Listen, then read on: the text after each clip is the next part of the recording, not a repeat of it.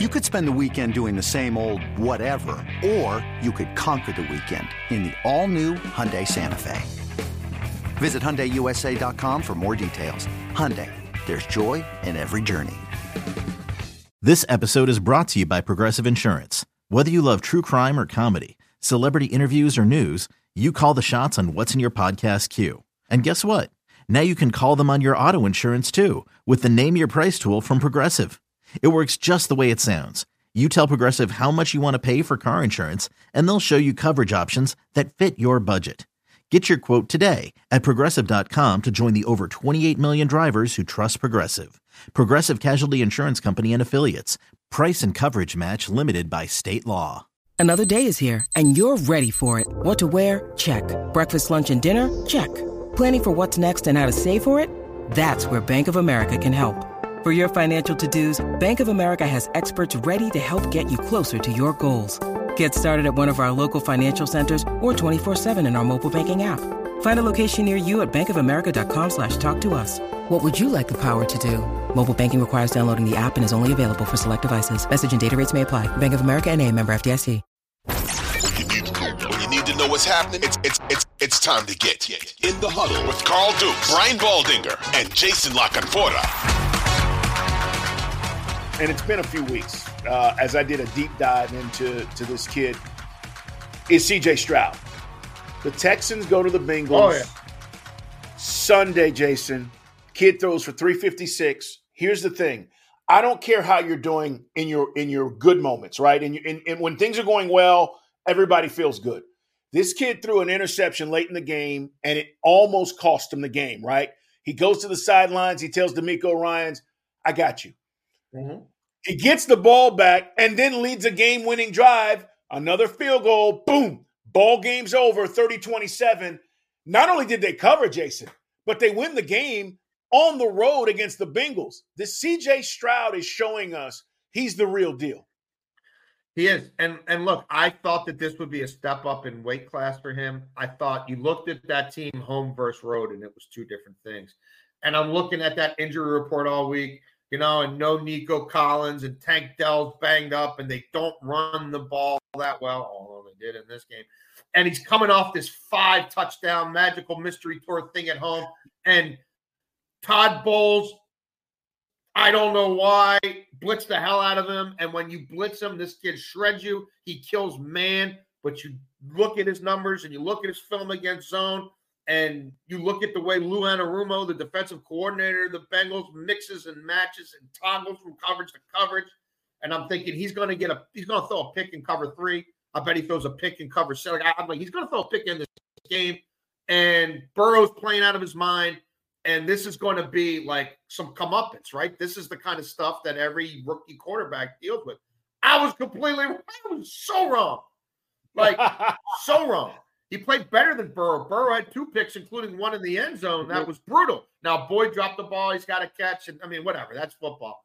But for this kid to have the 2 fumbles and the late pick and come back and win that thing in regulation where, I thought it was at least going to overtime on the road against a Bengals team that looked like they were about to ascend to the top of the AFC. Huge. I give him all the credit in the world. That was, to me, the most impressive thing I've seen from him, especially coming off of all that success the week before against I think the Bucs are a far inferior team to the Bengals. So at this point, man, I'm all aboard. Like, I think they'll take care of business against the Cardinals. There's a little part of me that does wonder, let down, but I think D'Amico Ryans has their head straight. I think they're coming home to keep flexing their muscles. And defensively, they're good against the pass. Anderson's giving them some stuff up front in the pass rush. It's not, they're not complete yet on that side of the ball, but it's a damn good offensive line. This kid is going to mess around and be in the top 6 of the MVP race, I think, because I think the Texans are going to keep winning some ball games that we didn't think they were going to win. And that franchise is just in such a different place than it's been in such a long time. And now the Bengals, it's a quick turnaround. And boy, if the Texans pushed us around like that, what are the Ravens going to do? You know, the Ravens ran for $180 something on them in the first meeting. And they're banged up now too, right? Hubbard was already out. Now Hendrickson's out. Higgins, I don't think he's coming back for this game on a quick turnaround. You know, Chase had a big game, but he obviously is still a little hobbled by that back injury from the Bills game. It's going to be wild. But yeah, I mean, the Texans, that's another team. Like, you can't tell me they're not alive for a wild card spot in the AFC. They played the Ravens tough in Baltimore week 1. I think that ended up being a 22-9 game. Like, that might ultimately, right? They might come one AFC win short, right, of the playoffs. And it might be that one. But, like, you're lucky, Baltimore, that you got that kid in his debut. You know, you're lucky you didn't get him a couple weeks in. You know, once Tank Dell got his feet under him, and you know, and once they got Laramie Tunsil. I mean, go look at that Houston offensive line that they had to cobble together for that game too, and they still gave the Ravens a hell of a game. You know, the Ravens team, that's the greatest team in the history of the NFL. So yeah, hats off to the Texans, man. They made me eat my words and burn my wallet because I thought the Bengals were going to win that game even with their injury woes, and I was way off. Here's the deal, Stroud Jason, with this. When you need mealtime inspiration, it's worth shopping Kroger, where you'll find over 30,000 mouthwatering choices that excite your inner foodie. And no matter what tasty choice you make, you'll enjoy our everyday low prices, plus extra ways to save, like digital coupons worth over $600 each week. You can also save up to $1 off per gallon at the pump with fuel points. More savings and more inspiring flavors make shopping Kroger worth it every time. Kroger, fresh for everyone. Fuel restrictions apply. He is. Here's the deal with this Stroud story. Get the right guy, your franchise changes. It's just that simple. You saw it. You saw it with the Bengals, with Joe Burrow. Bengals, nobody wanted to go there. Nobody wanted to play there. Nobody wanted to be there. Burrow gets there. Different world. This is the same thing for the Texans that has happened with C.J. Stroud. You get the right guy, and things absolutely change. All right, let's talk about one other thing before we get out of here, and that's the 49ers. Coming off the bye. What a beatdown against the Jaguars. I did not expect this. And where's Calvin Ridley been? Like all this talk about Calvin Ridley being a difference maker. He's had a 100-yard game, I think the first game of the season. He's had one other 100-yard game since. And the Jags, you know, Trevor Lawrence said, I played my worst game as a pro. 34-3. They get crushed. And it wasn't even close. I mean, Kittle, 100 yards. Purdy does what Purdy does. He was efficient. 3 touchdowns. I just thought that, you know what, this is the 49er team that I expected to see. And it's almost like, hey, we needed to regroup. They regrouped and came out and beat a really good Jags team. Yeah. The only thing I was right about this game was the under, but I didn't think it was going to be one team doing all the scoring. I thought it was going to be, you know, I thought it was going to be like 23-20. And I thought that for me, the Jags were live. And they were DOA. They were dead on arrival. Now, I do think they ran into a buzzsaw. We've said it before. I'll say it again. The San Francisco offense lives and dies with Trent Williams.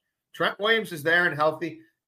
Kyle Shanahan can run boots till the cows come home. He can put that quarterback in any position he wants to, especially on the left side of the field, and you got nothing to worry about. He can run outside zone behind Trent Williams. He could call out the play. Brock Purdy could call out the play and dissect it for you in the huddle and tell you where it's going.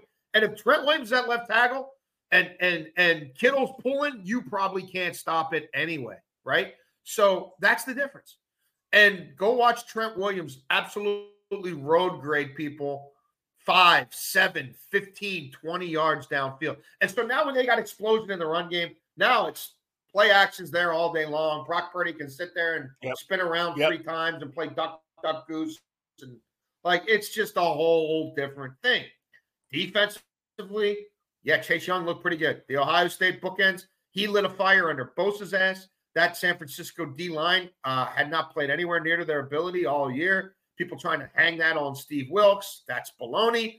A lot of dudes weren't earning their paychecks, and they came to play, and they added a first overall pick at the trade deadline and had the bye to let him get his feet under him and then set him loose. And the rotation is deeper. Their starting D-line is now deeper. Like, yeah, that looks like it's going to be what they thought that thing was going to be at the start of the season. So that was a masterclass performance.